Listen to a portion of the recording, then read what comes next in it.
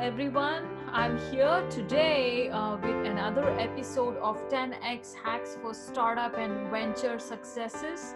Today, I have a very good friend, Ashish Seth, on the podcast for you.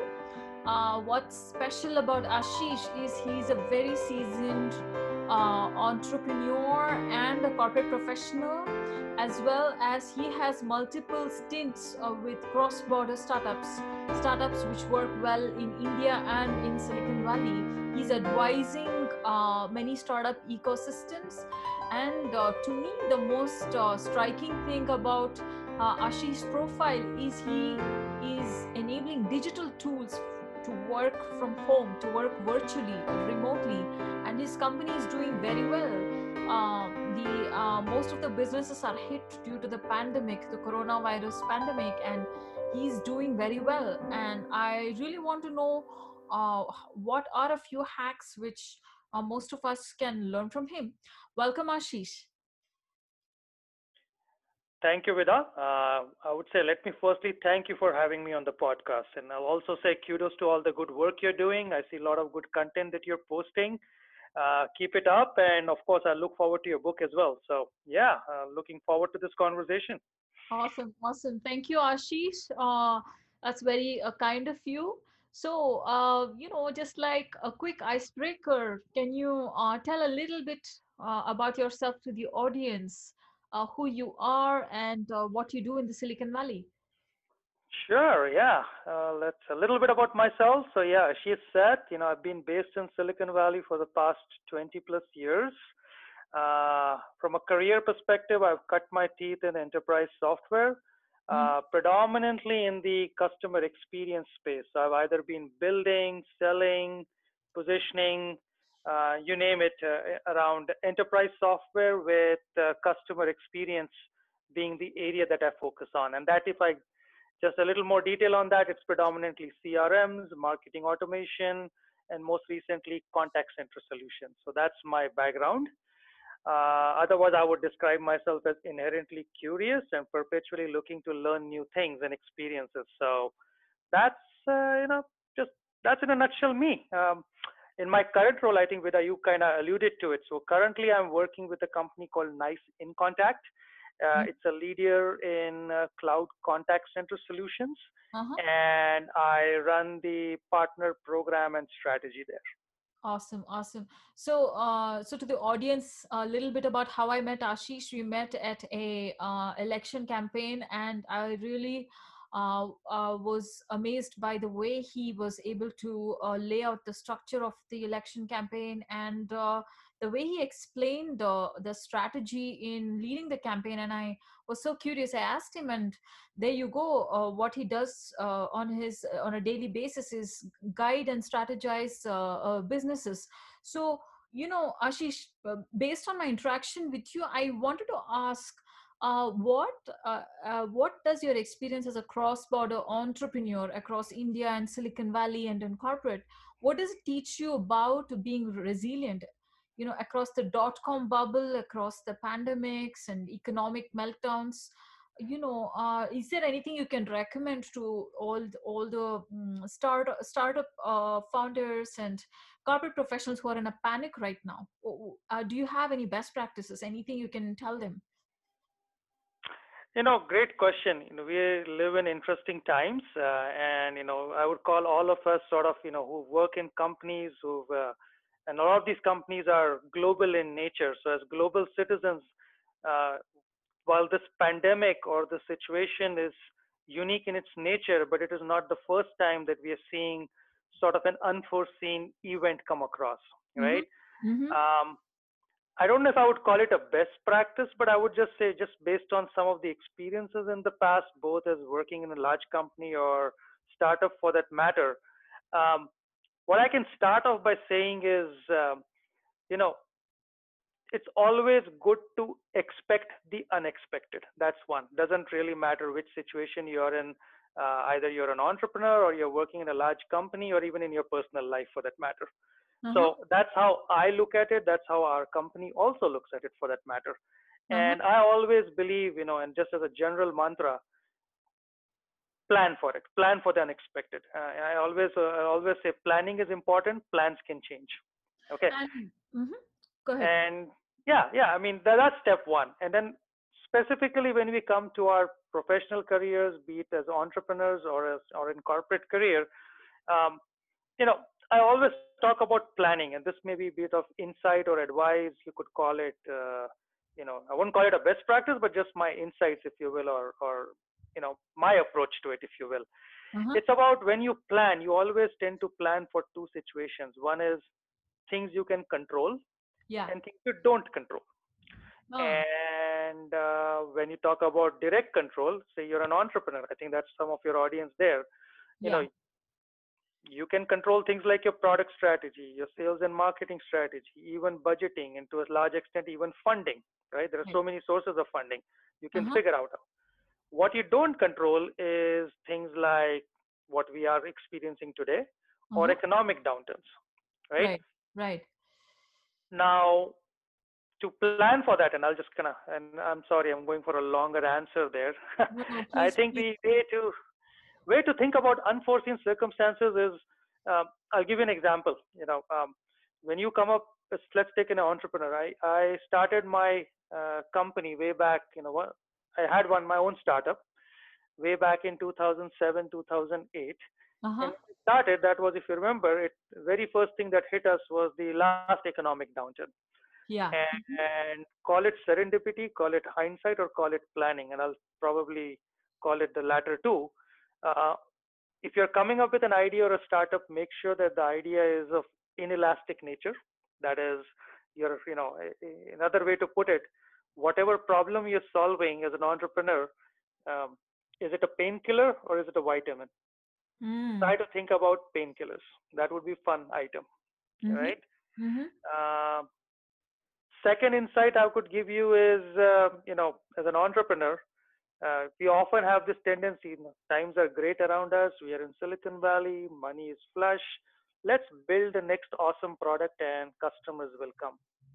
No, Mm. don't do that. Also plan for, uh, as in plan meaning, make sure that while you're building, you Mm-hmm. also think through and plan your sales strategy. You think through how you will take it to market, Uh-huh. because without that, you're missing a big trick. Not having a sales strategy means you're not having a strategy to get customer feedback. Mm. I'll Right. pause there. Yeah. Yeah, yeah. No, no. This is a great insight because the rush in which startups are coming out nowadays, I doubt if they even think about marketing and sales strategy when they get together and decide to quit their job or not pursue a degree. Those are seldom the things they think about. And right now you talked about planning for the unexpected. Did you mean black swan situations? Is that what you meant? Yes, I did. And it sounds sort of paradoxical. How can you plan for something that you don't know? But that is Exactly. precisely the point. You got to things that you control. You absolutely have a plan, and those plans can change. But there's also the plan for the unexpected, and that's what I'm alluding to. And no matter what the unexpected event is, the three key points to planning for those is making sure that what you're building is a painkiller than a vitamin. So that's just Right. the very basis of your idea. Uh-huh. Second one is, and I did emphasize a bit on sales, which is sort of Yeah. Yeah. and I'll tell you why. That the interesting aspect when entrepreneurs come up, plan things, Yeah. they often the sales cycle comes much later. And I always say, don't do that. Include that in your plan, because that Mhm. very plan is your most proactive, reliable, and efficient way to understand where the market is going.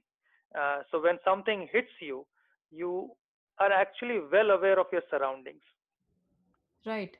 So it's like being agile. It's being very agile.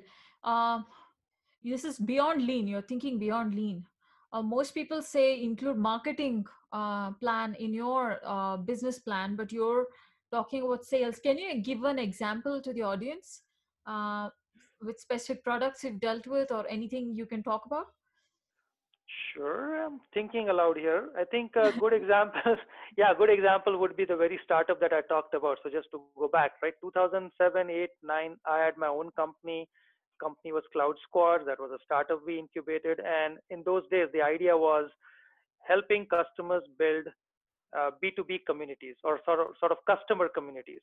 Uh, Right, the right. idea there, yeah, the idea is you could, for simplicity, call it Facebook for the enterprise. Now, obviously, we are in 2020. That sounds like a very basic idea, but go Yeah. back in 2007, 8, that was novel. All right. Mm-hmm. I think what we got right, again in hindsight, was because we weren't as flush with funding, we really had to be very lean with our budgeting, and that Mm-hmm. meant that what we built had to be sold, and not sold like 2 years after starting the company, but almost within a quick time horizon. And Right. what that taught us is the moment you start having a structured sales cadence, have someone responsible for that, plan for that, since the topic is planning for that, that becomes a very essential tool in two things. One is obviously you get better customer feedback, Mm-hmm. right? Mm-hmm. Um, because the best test is if somebody is willing to pay for your solution or service, it's a Yeah. painkiller, right? Yeah. Right away. Mm-hmm. And that helped us plan for these type of situations much better. So Mm-hmm. when the downturn hit us, Mm-hmm. um, because we knew our customers, we had a customer base, we were able to adapt it very quickly to tailor to the new environment. If we didn't have sales, if we didn't have the customer relationships, you could still be building a product or a solution not knowing where it's going. Mm-hmm. Mm-hmm. Yeah, this is a truly good insight. Um, if you look at nowadays, they run these campaigns where you pre-order stuff, you pre-book stuff, and then like Kickstarter campaign where you're building and you're sharing with audience, you're getting a feedback right away, and you're modifying your product. Is that something you're alluding to? Does that sound like it? It does. It does. And I think, those cycles, you bring up a good point. There is always the enterprise software cycle, and then there is sort of the direct to consumer cycle. The feedback loops with direct to consumer cycles are, as you described, these are closed feedback loops. But Right. for enterprise large ticket items, which is where obviously my expertise is, it's not like you build up a new, I don't know, enterprise software solution, say for say customer relationship or marketing automation, and the only way you're going to get a feedback is going and actually going through a sales cycle, which could include a proof of concept, actual money transaction, and the sooner you start doing that, the faster is your feedback loop. Mm. But why would they invest in your plan, unless they saw what you have done as a startup? Good question again. So the investment, so from a customer's perspective, typically kicks in. Obviously, you need to have something of a minimally viable product, right? That is Right. essential. Mm-hmm. So that I'm already accounting for. What I'm stating here or suggesting here is, don't wait for the perfect product which is 2 years out. Start thinking about first initial cycles and actually test marketing it and selling it. Test marketing is, yes, you can talk about it, but the actual, what you call validation comes when somebody actually buys it, even if it's a simple proof of concept, but it's sort of, you get paid for it. Awesome, awesome. This is a really good, advice to founders, or even people in senior level positions in corporations. This should be like a innate drill. This is how it should be done. I think the business school is very waterfall. This is what you're talking is more agile. It is. It is. I think it's adaptive business drives agile software, not the other Yeah. way around. So yeah. Yeah, and so that's great advice. And obviously, you're able to do well in the COVID times. So, did you do anything specifically different that you're thriving in the COVID, lockdown time? Your business is doing well. Did you do something different other than the sales cycle in corporate, which you just talked about? Again, excellent segue there. If we come to my current role, two interesting aspects of it. I work at a company which is providing contact center solutions. Right. So by the nature of our business, a lot of our customers tend to be in the state and local governments. They're healthcare service providers. Bottom line, to translate it simply, if unfortunately if today somebody's out of a job, they're probably picking up the phone and calling the state or local unemployment department. Or if you're in a, hopefully not, but if you need medical help, you're probably calling a healthcare service provider. In Right. a lot of those cases, Mm-hmm. um, it's our software, right? So that's a, Mm-hmm. you could call it like inherently, obviously, we're in a good sticky business. Mm-hmm. Secondly, obviously, we've been around in this business for a long time, so we have a decent customer base, right, which is where the sales and the engagement comes in. Mm-hmm. So we were able to react to it, I guess, in a very timely fashion. So the moment this sort of pandemic started to, you know, uh, I guess, gain momentum, if you will, if I can use that term, started to kind of really become a challenge. We as an organization were able to quickly adapt for three reasons, right? One, of course, and let me, before I go how we adapted, I think the first thing we did was we suddenly recognized that because of the volumes of transactions that will be coming in, we Mm-hmm. need to immediately start helping the communities that we work in, which is starting to offer our some of our customers the ability to scale up Mm-hmm. without any additional costs. So that's Mm-hmm. what we did. We Mm-hmm. backed it up with a lot of technology which can actually help you scale. Mm-hmm. And you round it off, the fact that we had all these relationships helped us to quickly respond not only to the business environment to as well as but also the customer environment. So Awesome. Mm-hmm. that, I would say, is a sign. One was a function of the business, of course, and that's what we do. But second one, the ability to respond in double quick time was a result of all the planning aspects that I call for. Being ready for a unexpected event, which we were, Yeah. ability to react and adapt, which we were, Mm-hmm. and then the third one is add a meaningful value in a situation which was an inelastic situation or a painkiller, wherein your solution truly helps people transition to work from home while keeping the lights on. Awesome, awesome. This is a great service to the community, but also at the same time, you're protecting and preserving your business. And that's the power of planning. And, you've moved from a startup to a corporate job. And uh, what are some of the guidelines you can give to, people in corporations or even startups about planning? Any specific like, is it, do you do quarterly planning, annual planning, or you have a team which thinks about risk and you take them seriously? What is it that you can tell people about planning? Oh, great. Good question. So my career has always, I mean, if it's sort of interspersed. I've started with really large companies, then I've gone through a series of startups, including my own, and then back to large organizations. So I think your question, if I understood it correct, was around planning cycles. Yeah, planning. Um, Hmm. what I can say is large companies, by its very nature, they've been around for a long time. They've seen things, right? It's if some companies, including ourselves, have been around for more than close to 30 years now. So they Hmm. have seen a fair share of situations like these, right? Right. Right. Planning is obviously part and parcel. So what insights you drive there is, without going into details of what each organization really does, one, what large corporations invariably what they do right, or in most cases try to do right, is planning in the near term and long term. So Mm. that DNA is sort of planning DNA is ingrained. Right. Some companies do it better than others, but reality is one thing. Large companies almost like running a large country in a way, right? You go through Yeah. planning cycles. So that's what that is inherently built in. What I can say for startups, I would always say planning is essential. Plans can change. In startups, you have to keep doing that, but your horizon for planning can, your definition of near term and long term can be slightly different. In startups, it's probably, at least from my perspective, and again, my own experience, it was more like a 6 months to a 1 year plan, and being able to follow through it was a Right. great achievement.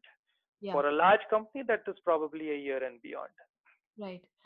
Because large corporations have a higher momentum for Yes. change.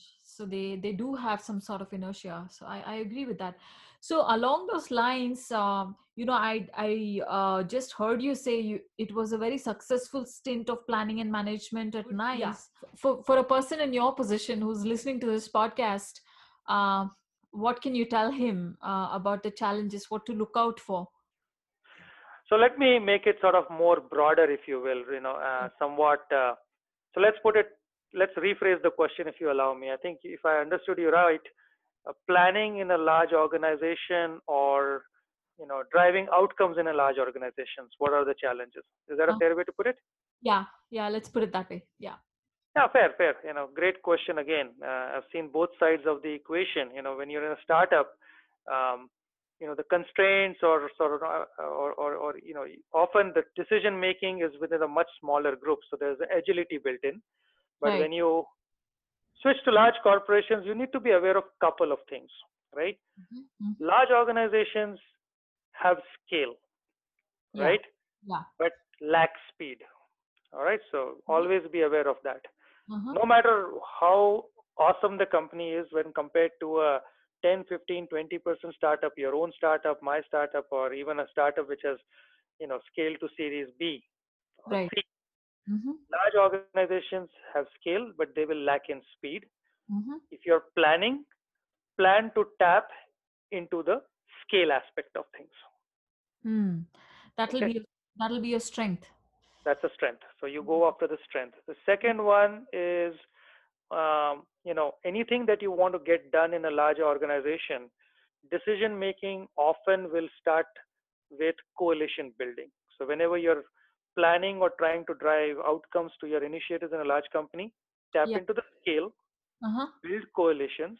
Uh-huh. And the last one, also be cognizant, and don't be frustrated also at the same time, Yeah. that large companies come up with a lot of competing priorities as well. So Yeah. your priority may not always be number one every time. So if you're aware of those three lessons, you Yeah. know, tap scale, build coalitions, and be aware of what is happening in the broader spectrum will Yeah. help you drive your planning and outcomes better. Startups, flip side, it's almost the opposite. If you're an entrepreneur, or you're a co-founder, or in the executive leadership team, Right. pretty much your decision making can happen in a short meeting over a you know conference room, and you can Right. start driving things. Right. Large organizations, a little more complex. Yeah. This is amazing. Coincidentally, I'm working with a team which is creating policy for AI governance, and we are dealing with a country level decision making body there. They talk about subcommittees, and they have a multi-stakeholder model very similar to yours. So it's amazing how these uh, ruling a large organization makes you ready for running an election campaign, isn't it? It That's does. It Yes, is. that's what impressed me most when I worked with you on the election campaign. All your skills were transferable. I must say that if I go back to that about a year ago, for your benefit of your audience, I don't know if we can give context there. Sure. This was about a friend of ours. He's running for the Congress, Right. uh, and this was the primary elections. And you're very right, Vidya. It's the complications of running an election. Yes. It's even more different than a corporate thing, right? Because unlike a corporate which has got a mission, vision statement, and a sort of a charter to drive shareholder value, which is its single most guiding principle, Uh-huh. in a campaign in a public life, Yeah. imagine the other constraints coming in. So you or it's not only the every other thing that we talked about in terms of planning, but you have to also plan for far too many competing priorities and interests coming together, and your ability to cut through that. So Yeah, That experience that you and I went through was very interesting. I would just say that was a good learning experience. exactly. And coming to my next question, I've been listening to this term a lot nowadays, the an anti-fragile organizations. And I was reading this article from Harvard Business Review, which says organizations should no longer be built for efficiency, but they should be built for resilience. And the author makes a whole case about it. uh, so anti-fragile means things which you depend on. If they go away, will you still be able to survive? Hmm. So what is your one most important tip, other than planning and other than thinking about sales strategy in your initial plan? Anything else you think will help you through anti-fragility, like repurposing or pivoting? Is there anything like that you want to tell your audience? Oh, good one. You know, that is inherently a characteristic. So one thing what I could add to that is, one characteristics which develops anti-fragile, what do you call, characteristics of an organization is, and I'll go back to just another lesson which I've seen in my career. Hmm. Um, One more thing that organizations should do to become anti-fragile is, one is of course the adaptability and the ability to pivot, right? Right, right. But the third aspect is, I- the world that we live in, the business models change so fast, right? Uh-huh, Competitions change so fast. uh-huh. Now, a lot of companies tend to kind of, what I call the, while we get so busy running our existing lines of businesses, Right, right, right. that we fail to tap into the next emerging wave. And you can just sort of look at every industry out there. It could be, automobile moving from, I don't know, gasoline based to electric. And if people are not reacting, some will win, some will lose. And if Right. you look at hindsight, the ones who will lose are who failed to invest and adapt or plan, all three, if you will, to Mhm. figure out what is the next future. If you end up spending all your time designing the best done gasoline engine and the most luxurious car without spending a commensurate amount of your effort trying to figure out what would your car be in the electrical world or the Right, self-driven world, you're going right. to lose out. Yeah. And that is again anti-fragility. If I move it to software area, which is where we all are comfortable, Uh-huh. I would have a portfolio of capabilities that I take to market today. But Yeah. what am I doing to Mhm. develop capabilities which have to react to, say, a changed environment and the future? So that's a pattern I think I might just, from my perspective, Mhm. that is another trait of building anti-fragile patterns or characteristics of an organization, which is, what I call, uh, there's a book, I'm forgetting the name, but it's, if you Yeah. look at businesses, that's a future state business that you need to think about. Right, right. That's a great insight. Thank you for that, Ashish. As we wrap up our conversation here, you've been through lots of ups and downs, and you've managed a variety of portfolio of products here in your journey. What is your advice on driving value in a changing business environment, other than the factors you mentioned here, staying anti-fragile? Is there anything you want to talk about? You can address startups and mid and large sized corporations as the three different audience here. I think maybe there's going to be, no, good question. I think it's my, if I were to just sort of give a closing thought process, let's break it down by startups and say large organizations, because that's the two broad categories. Sure. Uh, Startups, I would firstly by saying, irrespective of where we are in our current environment, if there was no better time in the history, especially in technology, than today to be an entrepreneur. So let's start there. So, Yeah. where we are today, you Uh-huh. know, um, that's one. There's no better time. Uh-huh. Second one, I will say a bit philosophical. Uh, Often situations like these lead to breakdowns in, you know, funding cycles, business cycles, call it what you will. The pandemic does lead to sort of breakdowns in what we consider normal. But Uh-huh. breakdowns also lead to breakthroughs. Okay. Yeah. As long as you are focusing on the right areas, the right value, which I was referring to as building Yes. painkillers for today and tomorrow, Yes. and matching it to sort of uh, market demands in the Right. in a near term horizon, and making sure that you close that loop, Mm-hmm. you're likely to have a better chance of success, right? Awesome. Yeah. Uh, and I know I keep going back to the sales argument, and my sorry if I sound very repetitive there, but that is one of the biggest insights I developed, Mm-hmm. because when I started from an engineering world, then Mm-hmm. moved over to sort of the business side, I Mm-hmm. always felt that one side, uh, sort of underreached on the other side, meaning one did not look at the other side, and the other side does not quite know what happens on the engineering side. Only Right. when you close that loop and Mhm. build the right painkiller, you have the odds of success there.